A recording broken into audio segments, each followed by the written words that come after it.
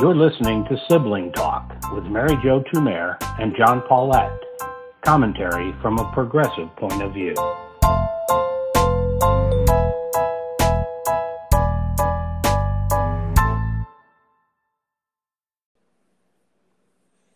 Hello, I'm John Paulette. I'm Mary Jo Tumer. So, Mary, did you have your ticket Saturday night for the rally in Tulsa? I did not. I didn't realize there was this fun thing going on. This is the problem with not being social media savvy and not even really knowing what TikTok is, if I'm honest, that these young folks, these K-pop, which I do know what that is, followers were buying tickets. Heard of other young people just pranking or punking Trump by buying ticket, or not buying, I guess. Signing up for tickets is what they did, right? Although I don't think that's all that was going on there with those numbers, but it's certainly funny. I thought it was super funny. It was funny, and the Trump campaign clearly bought it. They were saying we have 1 million people coming there, and that was all that fiction, but they really believed it. I mean, they put a stage and a screen outside planning on this huge overflow. But I agree with you. Although that's kind of the funny part on the outside, that's not everything that was going, that accounted for only, the numbers I'm reading is a little bit less than 7,000 people in a 19,000 person arena. What do you think was keeping that number down? Well, I think there were a couple things. I mean, obviously the pranking was part of it, but another thing I think was the pandemic. I think people, despite how they might feel like it's a little bit of a hoax or it's overblown or the media is trying to hurt Trump, when it came down to it, thought, I'm just not sure I'm comfortable doing that. So I think some folks who might otherwise have gone use their better judgment. And he does have an older demographic. So, I mean, listen, I really love Elizabeth Warren. I wouldn't go sit and listen to her speak. No, and I love the Cleveland Orchestra, and I wouldn't go listen to them play. No, and my entire life I've wanted to see Barbra Streisand. I don't think I'd go there, especially if I was asked to sign a waiver that saying that they know that this is dangerous, but you need to sign away any sense of holding them liable. Yeah, so I think if there's probably a combination of things that happen. I think some other people might have been afraid of the protesters because if you listen to that media, the Fox media types, they talk about the protesters as really violent. And so, again, why throw yourself into a situation where you could get hurt? And just as an aside, did you see the lady who had on a t-shirt that said, I can't breathe, and then they arrested her, but she had a ticket? And no. Oh, yes. And so I just wanted to note to you that she reminded me very much of your late wife, Sabina, because she had kind of an artsy vibe about her. And did she? You know, if your listeners don't know, Sabina was an artist. And yeah. Remember that hilarious time Sabina went to that protest, but she had the wrong date? Yeah. And I can tell the story quickly. There's one other Sabina thing. Sabina was notoriously bad on dates. And so she decided, not only decided she wanted to go to a protest, she went to Kinko's and had a sign printed up. She paid for it that said Black Lives Matter. Got on the train, went downtown. There's no protest. It was another day.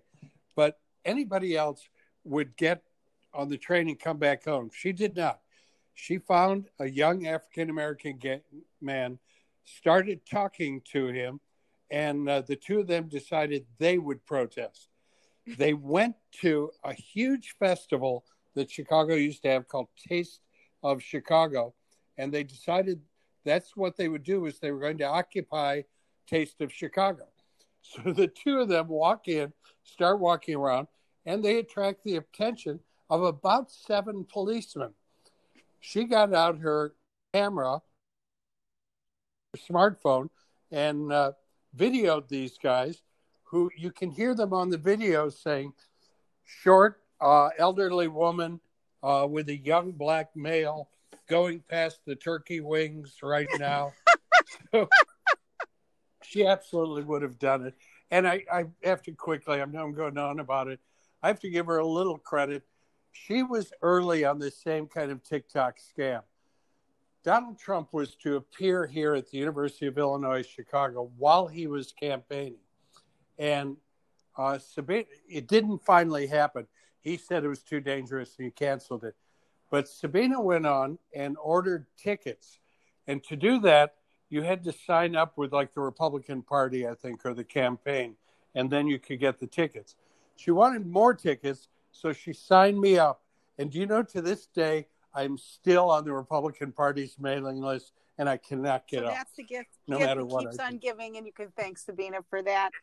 But anyway, does. that lady reminded me, because I think there was, there's always a little bit of a circus feel to these kind of events. So you have the people that are like serious protesters, and there were some pictures. I didn't watch a lot of it, just kind of when they were going in, and with like AK-47s, like some seriously armed people, and I don't know what they belong to. Yeah.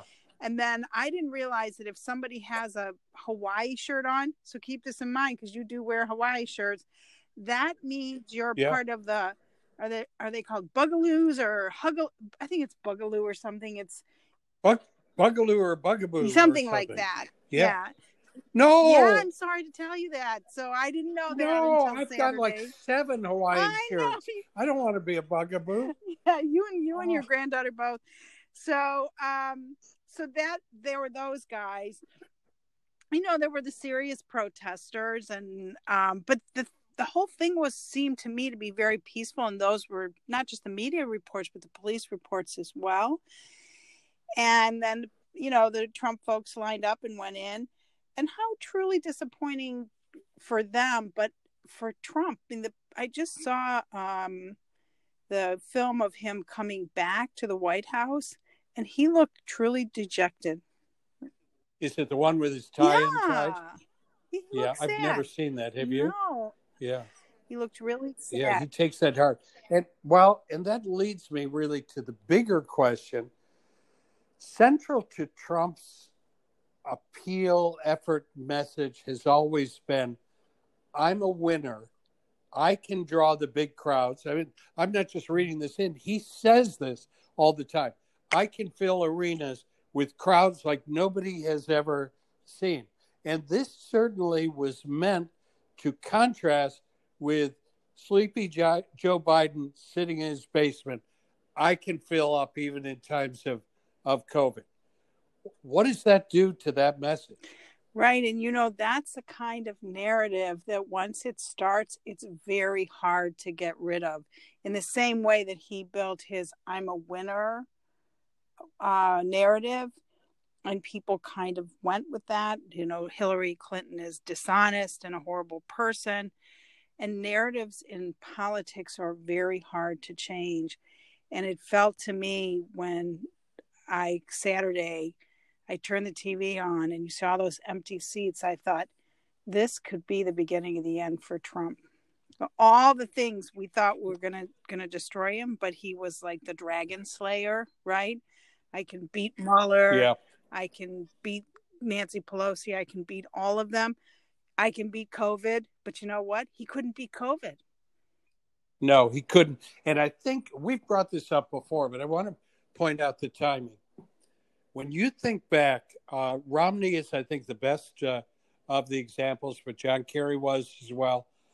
That narrative, the narrative about Romney, that he was a wealthy financial, venture capitalist who destroyed small businesses, thought corporations were people and didn't care about little folks, that gelled in June.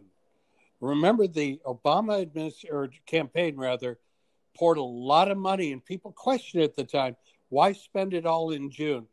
They defined Mitt Romney then.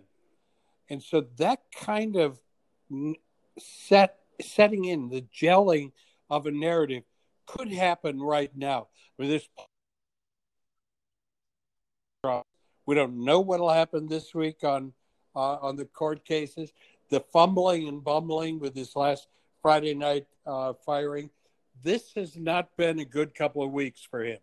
Really, it hasn't. And I think it's true what you're saying about, everything he does then starts to be seen in that narrative. And you think of Romney, the guy says, well, I have binders full of women. Actually, that was kind of a benign statement. Yeah. But because of everything else we thought about him at that point, it became not just a laugh line, but like an example of how heartless he was. And not true either about Romney, I think, as we finally figured out.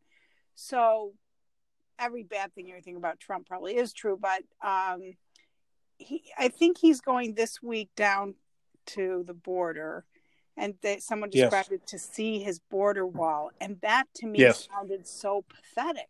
Like, it's his little border wall, it's his little project. Nobody else really agrees with it.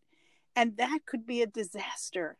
Everything he does now could be a disaster if it's seen in the context of he's just a loser, a lucky loser. And I'm going to push my thesis a little more, and I could be correct on this time, but Comey's announcement that they were not going to proceed with indictment or so forth on Hillary Clinton based on the emails. But if you remember, he didn't really let her off the hook. He went through a whole criticism about it. So it was kind of like, well, we can't prosecute her, but none of these things were good. That happened the end of June. Now, clearly, Comey again, later, a couple of weeks before the election, has more and more effect on it. But the reason I bring it up is I think that goes with what you were just saying. That had become so defined about Hillary Clinton that she just doesn't really tell the truth, that everything after that fit into that story. And, it's interesting what's happened last week. And here we go. I'm saying the words again, but the Bolton book, because everything in the Bolton book, some of it shows him to be, really corrupt and all of that, but so much of it shows him to just be stupid. And when Bolton says all he cared about is being reelected, everything he did was for his reelection. Right. Again, that makes him seem desperate and kind of like a loser. Like, really, you're giving up, you're kissing China's ass. We're the United States of America. We don't need to be kissing anybody's ass. And you're doing that?